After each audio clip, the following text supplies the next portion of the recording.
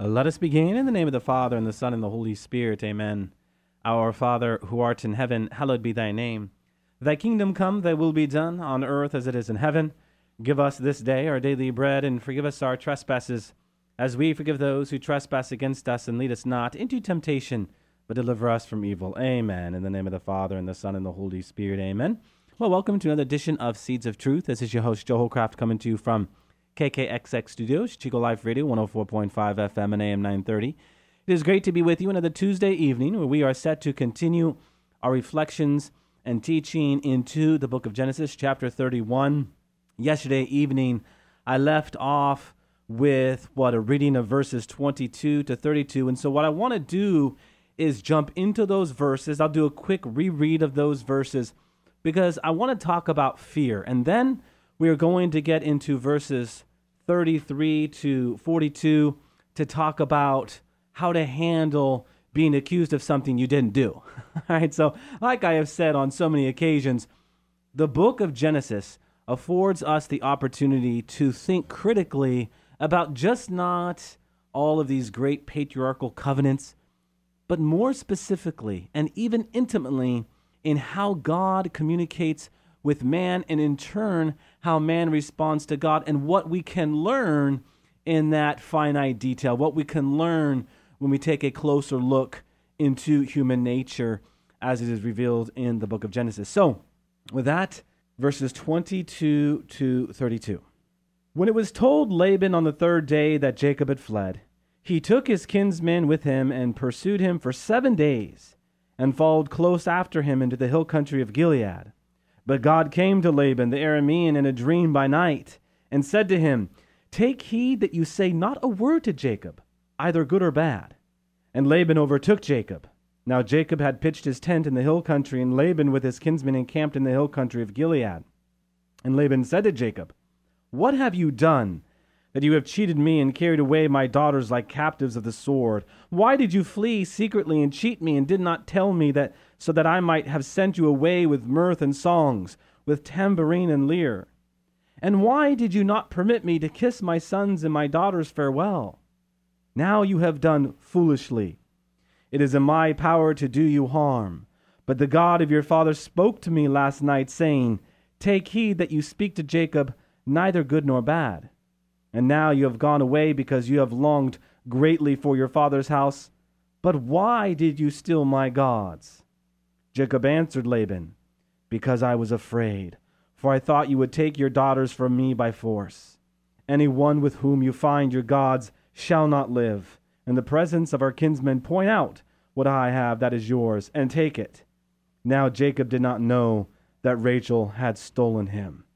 Okay, so before we jump into that verse 31, and focus on this element of fear, it is interesting in a rereading of this this morning, the last question from Laban there. "And now you have gone away because you have longed greatly for your father's house.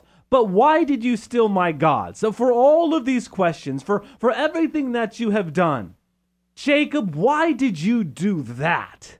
Have you ever been in a situation where you have asked a great number of questions to someone, and in the end, it was really the last question that you asked that was at the heart of your own inner turmoil?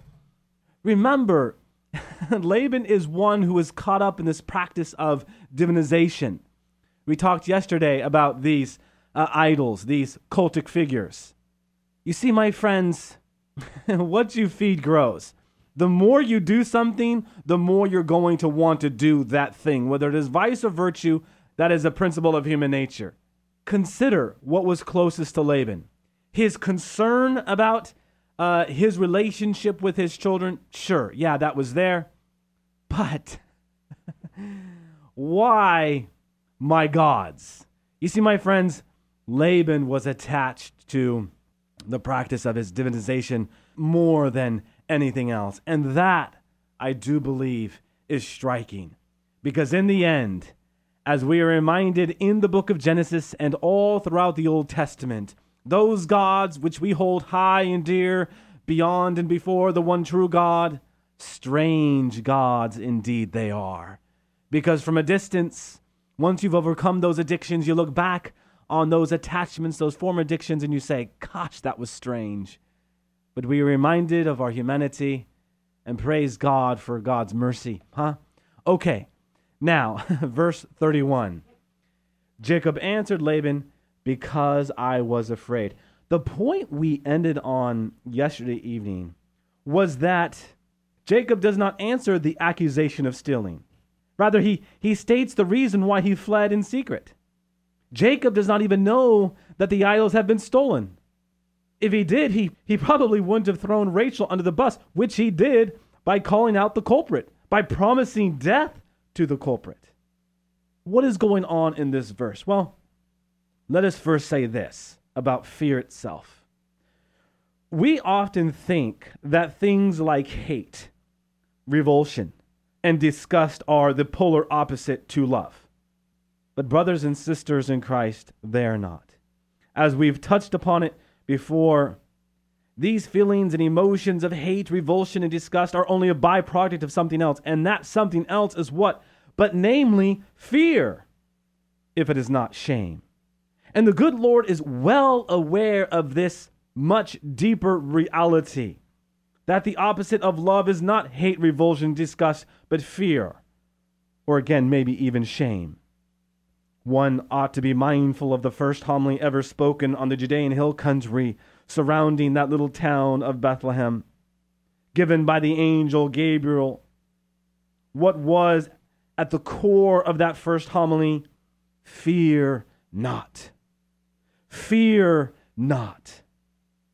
A phrase that has echoed up and down sacred scripture. This was not a call that was new per se. It just had a different context for Mary, right? You see, my friends, when a being from a higher dimension breaks into our world, he typically says, what? But do not be afraid. And is not fear, then, the fundamental problem? Fear is what undergirds most forms of human dysfunction. Because we are afraid, we crouch protectively around ourselves. Because we are afraid, we lash out at each other in violence. Because we are afraid, we could say that we cease to be the person that God is calling us to be. And so we ask the question, what overcomes this fear but the presence of God? And we ask another question, what accompanies this presence but the renewed confidence that God will be there for us when we need him most? Okay, incidentally, my friends, the Bible never says, just figure it out. But over and over again, God says to man, trust me, trust God. Essentially, I've already got it all figured out, right? And isn't this at the heart of our faith? Because if fear is the opposite to love, and the unwillingness to abandon ourselves is the opposite to the great vocation to trust in God, then this is the great topic that we need to be spending extra time with. There's a reason why this is a reoccurring theme in sacred scripture. Jacob was afraid. He was afraid. Now, earlier I said shame because, as discussed in previous programming, in particular, I'm reminded of several conversations I've had with Father Mike Ritter. Shame tends to undergird our fears. You see, we fear that our weaknesses might be exposed. So shame becomes a part of what makes up this fear. I mean, what does Paul say? I boast in my weakness because it is there where I am strongest, because it is there where I lean into God the most. Oh, that human tendency to just kind of trust ourselves, right, when we have it all figured out. Have you ever been there? Now, all that being said, what does this have to do with Jacob? Well, fear has not allowed him to fully listen. Again, my friends, as we just talked about, he never answered the question.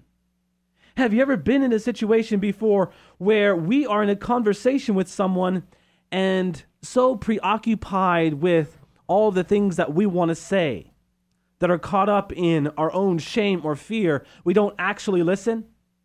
This is what's going on here. Or maybe you've been on the other side of it. Maybe you're talking with a close friend and you notice your close friend not really listening to you. Take stock in what we are talking about now. Often, it has very little to do with you and how you're saying it and what you're saying, and more about your friend's preoccupation that is probably tied to some aspect of shame or fear. I believe this to be such a fascinating back and forth between Laban and Jacob, because Scripture even has to say in verse 32, now Jacob did not know that Rachel had stolen them. Hey, he wasn't paying attention. He just didn't know because he wasn't paying attention. And this, my friends, should not be so far-fetched from us, because this is what we encounter all the time. I know we've touched upon some of this subject matter before, but in the realm of reinforcement, and at the same time, what's new within that reinforcement, I thought it'd be necessary to highlight what might be going on between Jacob and Laban. All right, verses 33 to 42. So Laban went into Jacob's tent and into Leah's tent, remember her? And into the tent of the two maidservants, but he did not find them. And he went out of Leah's tent and entered Rachel's. Now Rachel had taken the household gods and put them in the camel's saddle and sat upon them. Laban felt all about the tent, but did not find them. And she said to her father, let not my lord be angry that I cannot rise before you, for the way of women is upon me. So he searched, but did not find the household gods. Then Jacob became angry and upbraided Laban. Jacob said to Laban, what is my offense? What is my sin? That you have hotly pursued me. Although you have felt through all of my goods, what have you found of all your household goods? Set it here before my kinsmen and your kinsmen, that they may decide between us two. These 20 years I have been with you. Your ewes and your she-goats have not miscarried, and I have not eaten the rams of your flocks. That which was torn by wild beasts I did not bring to you. I bore the loss of it myself. Of my hand you required it, whether stolen by day or stolen by night. Thus I was. By day the heat consumed me, and the cold by night, and my sleep fled from my eyes. These 20 years I have been in your house. I have served you 14 years for your 2 daughters, and 6 years for your flock, and you have changed my wages 10 times. If the God of my father, the God of Abraham, and the fear of Isaac, had not been on my side, surely now you would have sent me away empty-handed. God saw my affliction and the labor of my hands, and rebuked you last night. Okay. Jacob takes issue with how he has been treated, right? This is clearly what is going on in these verses. He has officially taken issue with the way in which he has been treated, with the way in which he has been unjustly accused. So the question before us is, how are we to handle what it means to be unjustly accused? This is a question that I want to respond to within the context of those all-important spiritual works of mercy. Because I do think, to some degree, this brings us back to that great work of mercy, bearing wrongs patiently, which, as Monsignor Pope notes, the great author on the spiritual life, is the most revolutionary of the spiritual works of mercy. Why? Because, my friends, it is the one most tied directly to the cross of our Lord Jesus Christ. So I want to follow Monsignor Pope's lead here with his treatment on this great spiritual work of mercy, bringing back some things we've already talked about, but at the same time being present to what's going on between Jacob and Laban. First of all, it is to say that, to decide to bear wrongs patiently is nothing short of declaring a revolution and to wage a paradoxical counteroffensive against the world and its economy of anger. We've talked about fear, but what about anger? You see, this is a topic that we have touched upon before because it is a human emotion that we are battling all the time. And we are battling this all the time because of the way in which Satan uses it. You see, there is a cycle of violence and retribution in which the devil seeks to engage us. And that cycle begins with one person harming or slighting another, perhaps tempted to do so by the devil or by the world or by the flesh. And then, the harm having been worked, the victim retaliates. And what happens when the victim retaliates? The problem escalates. Meanwhile, Satan observes from the wings with delight as he reaps his bountiful harvest of anger. And we can also say fear, right? And inside of anger are those emotions of bitterness and violence. Those emotions which bring down friendships. Those emotions which bring down families, culture, and even nations. Oh, brothers and sisters in Christ. It doesn't take much imagination to apply that to what is going on today. Whether you embrace Trump or not, you are experiencing something passionate. You can't be vengeful towards Trump with all of this bitterness, because then you only fall into Satan's trap. And that's a very dangerous reality.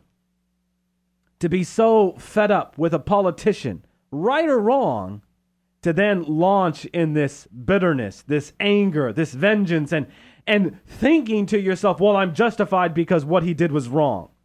When really, maybe we didn't give any careful consideration into what he actually did.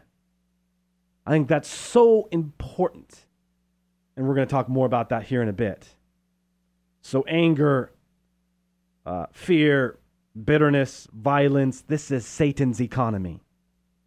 And its currency is of retaliating anger, fear, bitterness, and violence.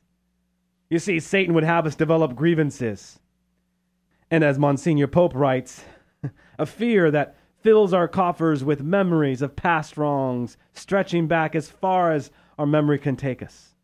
Brothers and sisters, so clever are Satan's minions and marketers of this economy that those who are consumers and suppliers think their vengeance is righteous. This is what I'm talking about. Even holy. And so the economy of Satan grows and grows and grows, bankrolled by vengeance, bankrolled by bitterness, bankrolled by these broken emotions.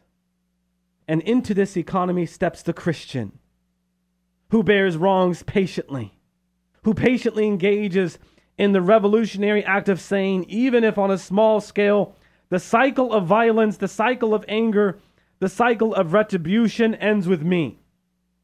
No longer will I feed into this anger. No longer will I give in to this vengeance, and so on and so forth. This is the paradox, the revolutionary act that we see on the cross, where Christ won by bearing patiently and bravely the venom of the adversary. Until the very end, he bore it not by retaliating, not by hating, but by loving and enduring unto the end. He transforms, if you will, this venom, this poison, into a great antidote of brokenness, of broken relationships. Every Christian who bears wrongs patiently increases the size of that cross, the cross that our Lord was crucified on, exponentially. Because every Christian who bears wrongs patiently imitates him perfectly. And once again, as we follow Monsignor Pope's lead on this reflection, as he notes, hey, consider the logic of this revolution, right? Darkness cannot drive out darkness. Only light can do that. Hatred cannot drive out hatred. Only love can do that. Pride cannot drive out pride. Only humility can do that.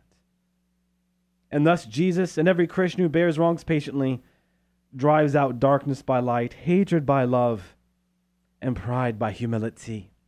We need to hear these words again and again and again. Because clearly, as sacred scripture reminds us, we forget. Because seemingly, as we go through the narrative of salvation history, as it comes to us in the book of Genesis, we see these patriarchs falling into the same trap. this same vicious economy, which has no regard for healthy relationships with one another. Now, an important question here is, and certainly it comes up, is this call we have to bear wrongs patiently absolute? Not necessarily. Why? Because there are times when we must defend ourselves and others, when the only way to repel the grave harm caused by a serious injustice is to disable it and remove it. We are to disable and remove the great injustice of the Holocaust of abortion. We don't tolerate that. By the way, the word tolerance comes from a Latin word that means to put up with. Right? So next time you talk about tolerance as this great virtue, just remind yourself that you are espousing towards this virtue that speaks to putting up with someone. We don't want to be put up with. We want to be embraced. We want to be loved. So yes, there are times when we must actively resist evil and stand in its way. But in all of this, retaliation must not be our goal. Rather, our goal is always justice, established again in love and respect with a desire to end the cycle, not merely to continue it as the victor. Ha ha, I won. No, that's not what this is about. Evil is always to be resisted and robbed of further prey. If I seek to conquer and destroy evil, too easily, if it's without discernment, I can become the very evil that I seek to destroy. Even as I declare my victory, the evil still lives to strike again, but now it lives in my own heart. So again, the Christian who bears wrongs patiently says, in effect, it ends with me. The cycle of violence and revenge ends with me. And my dear friends, if you are about to lose your patience with someone, maybe it might help to think about how God has been patient with you, right? Certainly, this has helped me. All right, probably should say something about forgiveness here, because on the heels of this great work of mercy is the merciful gift of forgiving offenses willingly. Forgiveness is a work of mercy that is often misunderstood. Many people interpret forgiveness as a work they must do out of their own power, rather than a gift to be received from God. But my friends, once again, as we have underscored in the past, forgiveness is a work of God within us, right? Whereby God acts to free us from the poisonous effects of bitterness and grief that often accompany the harm that was inflicted upon us.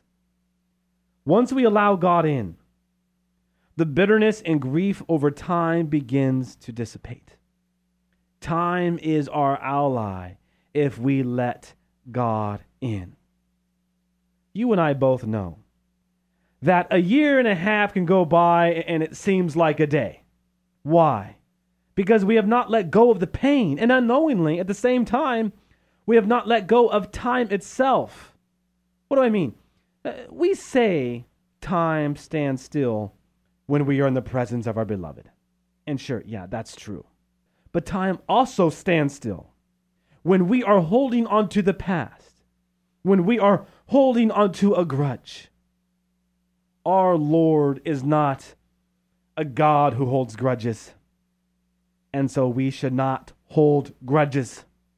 If you had a friend once upon a time, a year and a half, 2, 3, 4, 5 years ago, and you have not talked to them, and every time you see them, something inside of you just wells up. Brothers and sisters in Christ, we cannot allow other people's weakness to dictate how we are called to love, but enter into the transforming, powerful, dynamic love of God and let Him do His work. My dear friends, we cannot change the past. We cannot change what has happened. Too many of us think that ruminating over past hurts will somehow change what has happened or even get back at the other person. It will not, it won't, it can't. Clinging to our hurt and anger, understandable though it may be, only harms us. Forgiveness is for us as much as it is for other. When God calls us to forgive, God is offering us the gift to be free of the great deal of poison and costly emotional state that robs us of our joy and our strength. What do we read in Romans chapter 12, verse 18? If possible, so far as it depends on you, be at peace with all men. Hear Paul's words. Hear that great exhortation and challenge. If possible, so far as it depends on you, be at peace with all men. You can't control your friend, your beloved, if you are at odds with them. But do everything in your power, Paul's saying. Never take, as he goes on to say in this verse, your own revenge.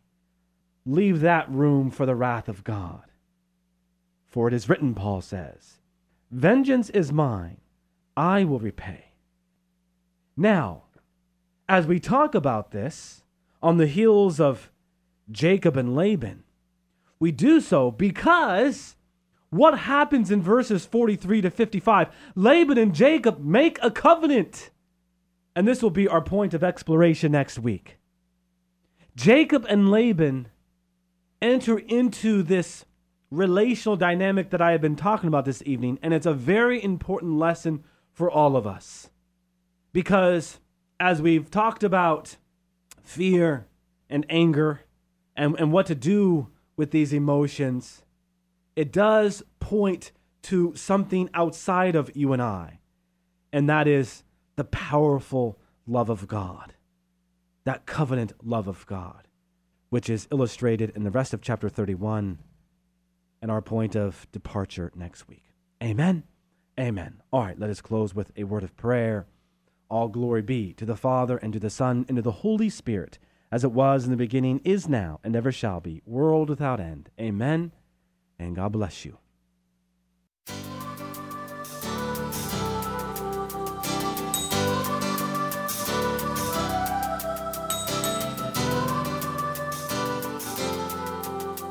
Thanks for listening to Seeds of Truth, heard every evening, Monday through Friday at 5:30 here on KKXX. If you'd like to hear this program or find out how you can help support Seeds of Truth, the website is joehollcraft.org.